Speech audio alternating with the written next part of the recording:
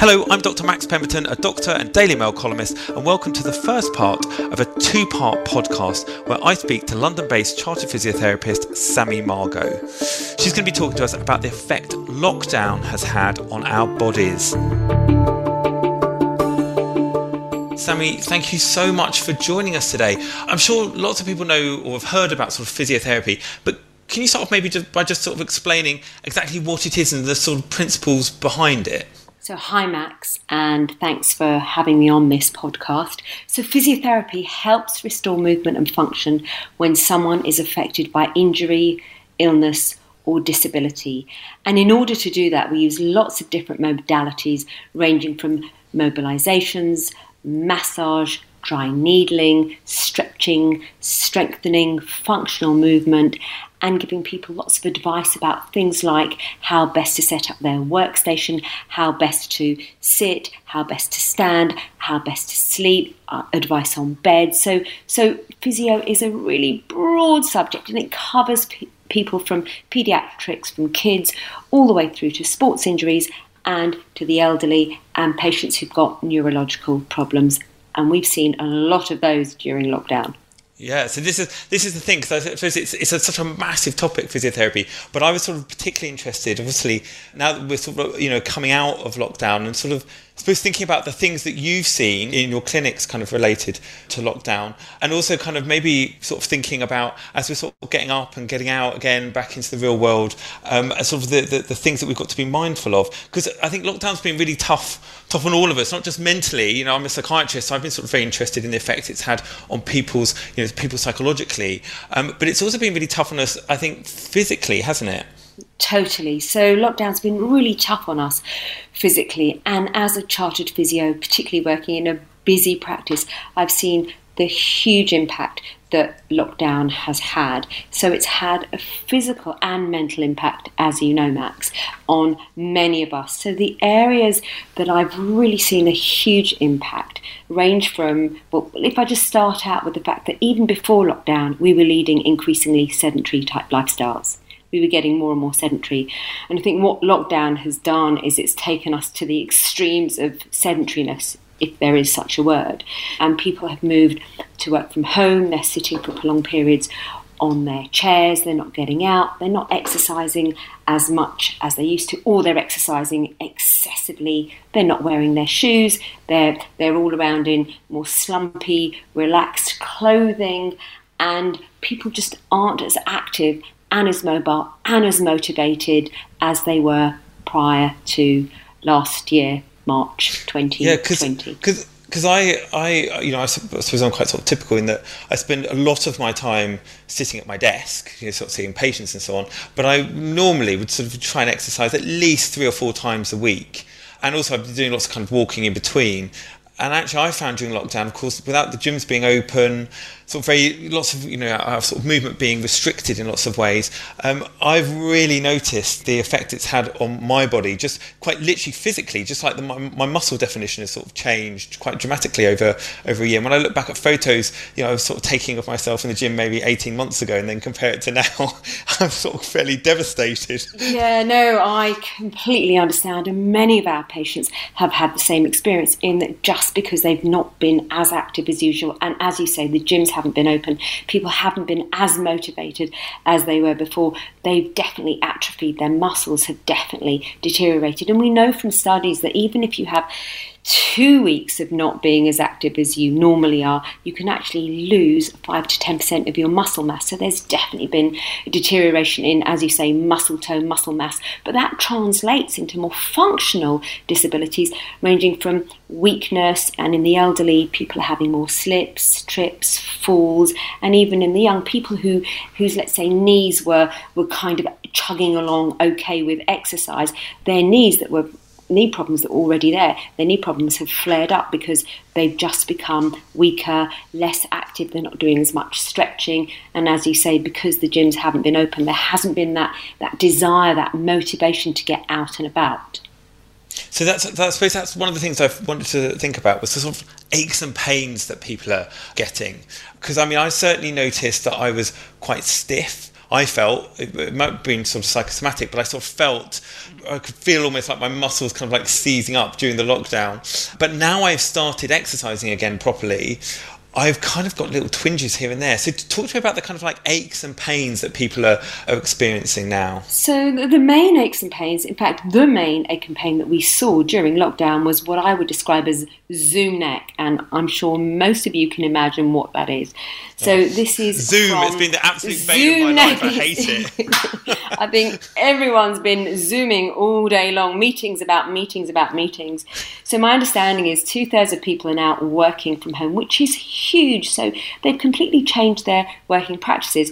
The commute has disappeared, the gym has disappeared, and just the getting dressed to go out to work. So instead of doing all of that, they're just sitting for prolonged periods, leaning forwards to look at a screen, and you can't kind of go elsewhere because you've got to look as if you're present.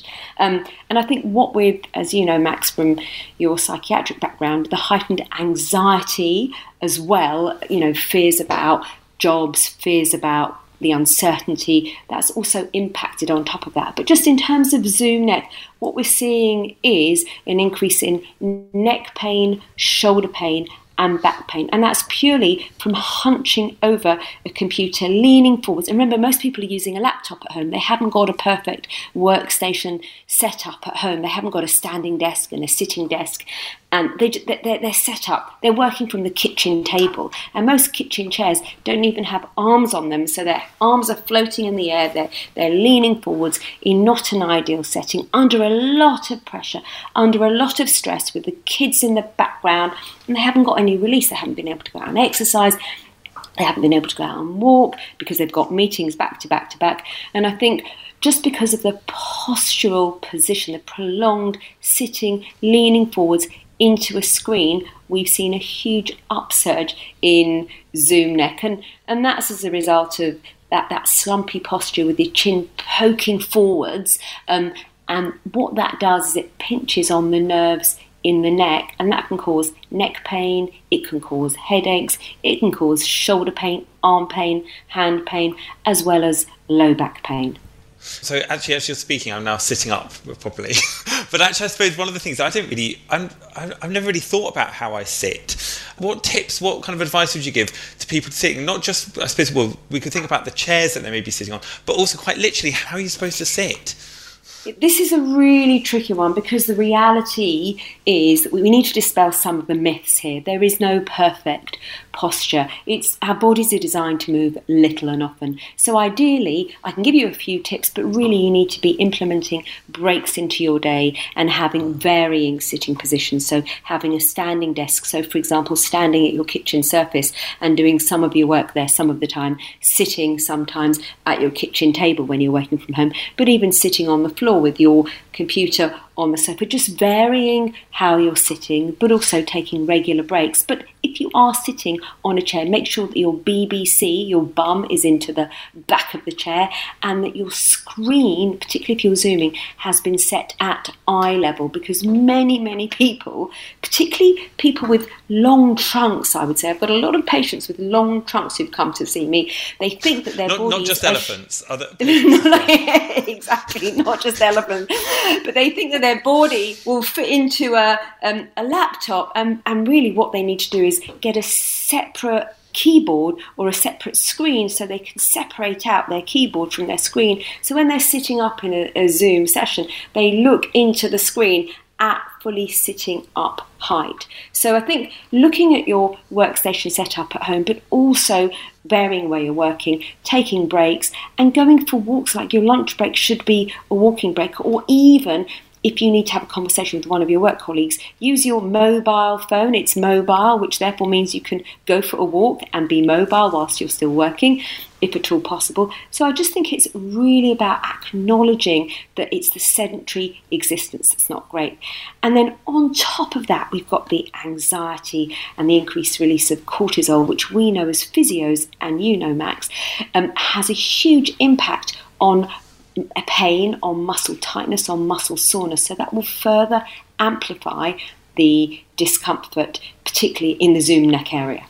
So it's not just about sitting upright. So I suppose my mum would always sort of, when we were kids, sort of tell us off for slouching. So actually, not slouching that's not an answer on its own, you're saying. So actually, we've got to make sure that we vary where we're sitting, getting up, putting breaks into our working day.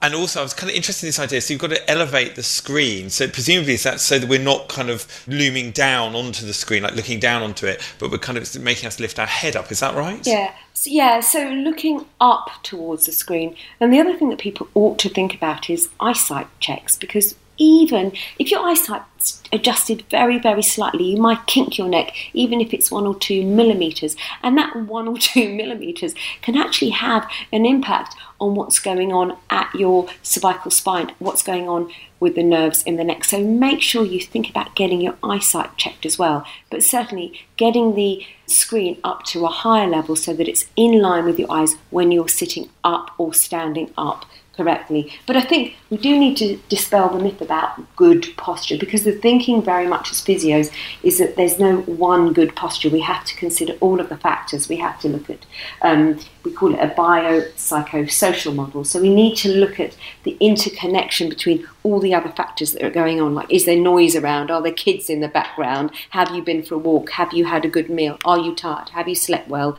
Are you drinking too much? Are you smoking too much? So I think it's not just about the posture standalone. It's considering all of the other lifestyle factors into the mix. I was interested in what you're saying about sort of standing up, because actually I've got a friend of mine, she works, and she way long before the pandemic, she's been working from home for a very, very long time, and she stands up, and I always thought she was a bit crazy. No, she's not crazy. Why would you stand when you can sit? Well, I think varying how you work is a really good thing, and standing desks have become really, and particularly for my patients that work in the city, they're all asking their bosses for standing desks or variable height desks, which means you can stand, perch and sit, so you can do all three. So it's really about juicing up your joints, changing your positions. But if you're doing it at home, what you could do is just place the computer on your kitchen surface. If you're taller, place it on a chopping board on top of your kitchen surface to raise it a little bit more, and just try working in standing and swaying from side to side, leaning backwards and forwards. Just move whilst you're at your computer, because it's the sedentariness, it's the prolonged, protracted sitting and compressive forces that are acting down on your spine that are not good for you. And what about these balls? Actually, I have someone at work I've never asked him about it actually, but he does all of his work sitting on this big, I don't know what they call it, like a yoga ball or something. It's like a Swiss ball. That's it. Yes, yeah, it's like a big sort of ball. And he swears by it. I've never properly asked him why he does it. Actually, is that right? Is that okay to do? Is it any help? Swiss ball can be helpful. I wouldn't sit on a Swiss ball all day long. As physios, we use Swiss balls as exercise aids to help improve your core stability, which is a very fashionable word. That's like your abdominal muscles, isn't it? Yeah, your abs. But actually, I quite like this Swiss ball for just a change in position. I've actually got my 13-year-old son, when he's playing on his Xbox, to sit on a Swiss ball instead of slumping on the sofa for a change. It's only because it switches on his muscles, he's less slumpy, and it's just a good thing to do. So I think not to sit on it all day long, but just to use it as an adjunct, just a different way of sitting so that you can sit up on it. And there are different styles of Swiss balls. You can get them with back supports on them nowadays, but I think it's just a nice thing to use, and it's something quite convenient to have at your home. So you've got your kitchen surface, you've got the floor, you've got your sofa, you've got your Swiss ball, you've got lots of different ideas for different positions that you can work in. And you were saying chairs preferably with armrests, is that right? Yeah, so this is something that people have not factored in at the kitchen table. And I see this time and time again, which is that most people don't have a carver seat at home. They've just got, fashionable kitchen chairs with no arms. And when you're working, you actually, your neck, your arms and your shoulders, they need to rest. Your elbows need to be by your side. So your tummy needs to be touching the table. Your arms need to be by your side and supported. And I've got all these patients that are working very long hours, typing away, but they're hunching their shoulders up and their elbows are floating in the air, and they come in complaining of oh, my neck and my shoulders are sore, and that's because their neck and shoulders have been carrying their arms all day long while they've been typing, whereas they don't realise at work that their arms are not free flying. Their arms are well supported by the arms of the chair on their office chair. I mean, some of my patients, they nicked their office chairs. They went in by night to steal the office chairs, put it in the car and take it away from their offices so that they could work at home with their office chair, which I thought was fantastic. And I was interested in what you were saying as well, obviously as a psychiatrist, about the kind of, the cortisol, which is that hormone that's got one of the stress hormones that we release when we're kind of stressed. And of course, actually working from home, it's not just the literal physical stress that's put us under, but actually lots of people have experienced emotional kind of psychological stress because, there's something got kids screaming in the background. Things aren't quite as they would normally have been set up as when they were working from an office. People are nervous about kind of being made redundant, loads of different things going on. And so that idea that people are much more tense and that then translates into their muscles being tense and more likely to sort of have aches and pains. So what would you advise from that side of things about how people sort of relax their muscles? Like, what can people do? So unequivocally, the uncertainty, the anxiety has increased people's stress levels and increased their cortisol levels. And as a consequence, it has unequivocally increased their muscle aches and pains. And people's pain receptors are more heightened when their cortisol levels are more elevated. It's also impacting on the quality of their sleep. So when your cortisol levels are higher, then you don't get that deep, restorative protein synthesis sleep. So you're just feeling not as great as you ordinarily would. So there's a few things that you can do to help reduce your cortisol levels from a physical standpoint. One is obviously exercising, and exercising, we know it increases your endorphins, but even if you can't exercise, I always suggest bite-sized chunks or exercise snacks. So instead of saying to yourself, oh, I've got to do an hour a day, why don't you just do 3 15-minute walks a day? And instead of saying to yourself, oh, I really need to make sure, like you, Max, in the gym 3 times a week, just little and often, making sure that throughout the day, if you've got stairs at home, you're going up and down the stairs, or you go for a walk up to the shop to get your milk. So just doing daily little snippets of activity, and that will help reduce your cortisol level. I think the other things that can also really help, a nice hot bath will help reduce your cortisol levels, a good night's sleep. There's nothing better than a good night's sleep. But also there's other strategies like progressive muscle relaxation, which is a sequence of exercises that you can do, which involves breathing and contracting and relaxing your muscles. That was invented by Jacobson. It's evidence-based and it's been proven to be really effective. But even meditation, yoga, Pilates, all these exercises also involve breathing. Tai Chi, I'm a huge fan of, and taking up these exercises during lockdown can actually help you cope with your stress levels as well as keep your bodies in tip-top conditions. And there's lots of these kind of guides. I suppose people might hear this and then think, yeah, but I don't know how to do it. There's lots of guides, aren't there, on things like YouTube, and there's lots of clips and guidelines around how to actually do these kind of relaxation techniques, online. So if people maybe don't have access to physio. If you don't have a physio, obviously you could seek out the advice of a physio now, face-to-face or on a Zoom call, or there's loads of stuff online, but even on Netflix, on YouTube, there's so much information out there. In fact, we have a bit of information overload, which funnily enough is quite stressful anyway, because you don't know which way to turn. But sometimes it's better to go and get bespoke advice and guidance for yourself, because everyone is different. We acknowledge that everyone is different and everyone has got different problems. So sometimes it's good to go and get specific guided advice from your physio as to the best thing that you can do to help your problem. And I love this idea about kind of little exercise snacks. I think that's a great idea. But my neighbour, actually, so I live on the 37th floor and he lives on the 36th floor. And at the very beginning of lockdown, he decided just every day for just 1 week, he just walked up 1 flight of stairs and then got the lift up the rest. And I bumped into him the other day and he's now walking all 36th floor. I have to say, Max, that I love that idea, and actually that'll bring me on to talk about lockdown knee shortly, but I love the idea of stair climbing. I think it's a wonderful thing to do. I can't imagine how long 37 flights take. How long does it take to do that? It's quite a long time. But it's interesting, actually, because he's in his 70s. He has MS. So exercise for him, he was saying actually exercise, he was really worried because he normally goes to the gym. We actually go to the same gym.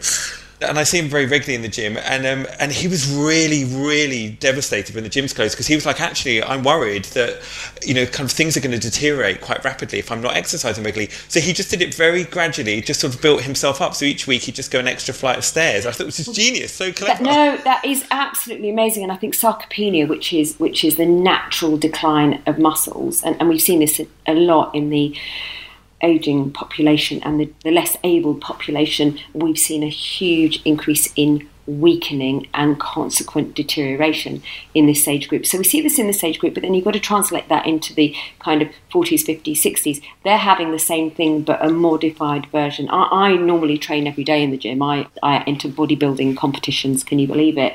Wow. And I was horrified to see, like you, the difference between how I was before and how I was after, and it's actually taking a really long time to get back on track, because I'd like your chap on the 38th floor, I'd got to a really good level of holding my position with just a bit of maintenance, and now you get all of that muscle atrophy and you've got to start all over again. And I have to say it's taking at least 6 weeks. It will take all of you who are just starting back 6 weeks to get back on track, and you won't really see the major changes until 3 months, because it takes a while. We're very quick to lose muscle, but it takes a lot longer to regain the muscle, unfortunately.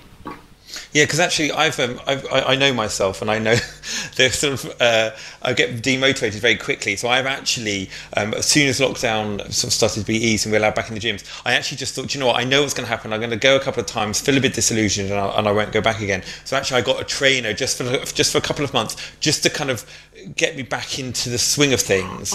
I think that's sort of a keep my brilliant motivation idea. level up.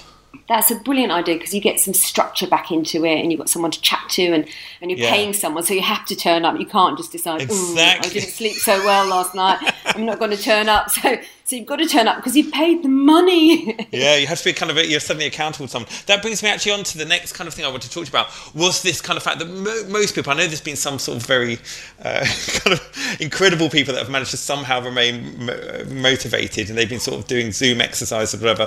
But actually, I think it's fair to say the majority of us have struggled with that, probably actually just not bothered. And even actually, I think the people that have done it, it's not quite the same as going back to the gym. So what's your kind of advice or tips about starting back exercising? Because I suppose we've thought about the psychological thing around lack of motivation, but physically, I mean, certainly I've noticed that, suddenly I'm, much more achy after gym sessions than I normally would be. So what kind of stuff have you been seeing, and what advice have you got for us? So like you, I've been seeing patients that either went all hell for leather, Joe Wicks every day, overdid it, got injured, or I've seen people at the other extreme that literally did nothing. And now the gyms, as you say, are opening, and the main thing is to just go back gradually. Don't be despondent, don't get demotivated. So depending on what you're doing, so I lift very heavy weights, and I was lifting super heavy weights, so I had to basically reduce my weights by half and double my repetition. So that's always a good place to start. So reduce the loading and just readjust to the loading, because your muscles, ligaments and tendons have come off the ability to load up again. So just reduce it to half and double the loading. Perhaps I normally go every day and do a different body part. So I've been going every other day so that my body gets a chance to rest in between and just recover. You've got to recover. And I think for those of you that are really into cardiovascular exercise, it's just to, instead of saying, oh, I can't do 30 minutes on the cross trainer, maybe start out with 10 minutes on the cross trainer and then go for a walk around the block. Just gradual, graded, incremental exercises. You can use the NHS app, that's 0 to 5K, which I think is a great app to get you back on track. But think of it in terms of a 6-week chunk, just to get yourself back to a certain level, and allow yourself 3 months. Be kind to yourself. I think everyone's not being so kind to themselves, so be kind to yourself and just allow yourself to feel a little bit achy, a little bit of pain. Make sure you're stretching, make sure you're eating well, make sure you're sleeping well, and just gradually get yourself back into the gym. But don't be despondent like me, who was despondent. Don't be despondent that you're not back where you were when you started. I think that's right, isn't it? I think we're always our worst critics. My internal voice is always, fairly negative in a way that I would never be that negative to anyone else. I'd always be really encouraging, and yet to me, I'm like, oh, for goodness sake, come on. And I suppose that's a really useful bit of advice, is to actually, give yourself a bit of a break and be a bit kind to yourself, because everybody's been through this really weird, extraordinary time, and actually the vast majority of people haven't been able to keep up with exercising. They have, regressed a bit. They're not going to be able to just pick up where they left off a year and a half ago, and that's actually okay, and it's all right, and maybe sort of allow ourselves a couple of months to just sort of get back into the routine and get back to used to kind of being a bit more physical. Rhythm and routine, yeah, exactly. It's the rhythm and routine of what you did before, and also be grateful that actually we're out of this and we once were there, and we will get back to where we were. It just will take a bit of time, and that's just fine. That's all we've got time for today, but come back next week for part 2. In the meantime, if you want more from Sammy, then check out sammymargophysiotherapy.com, and you can find us on Spotify, Apple and Google. And whilst you're there, please leave us a review.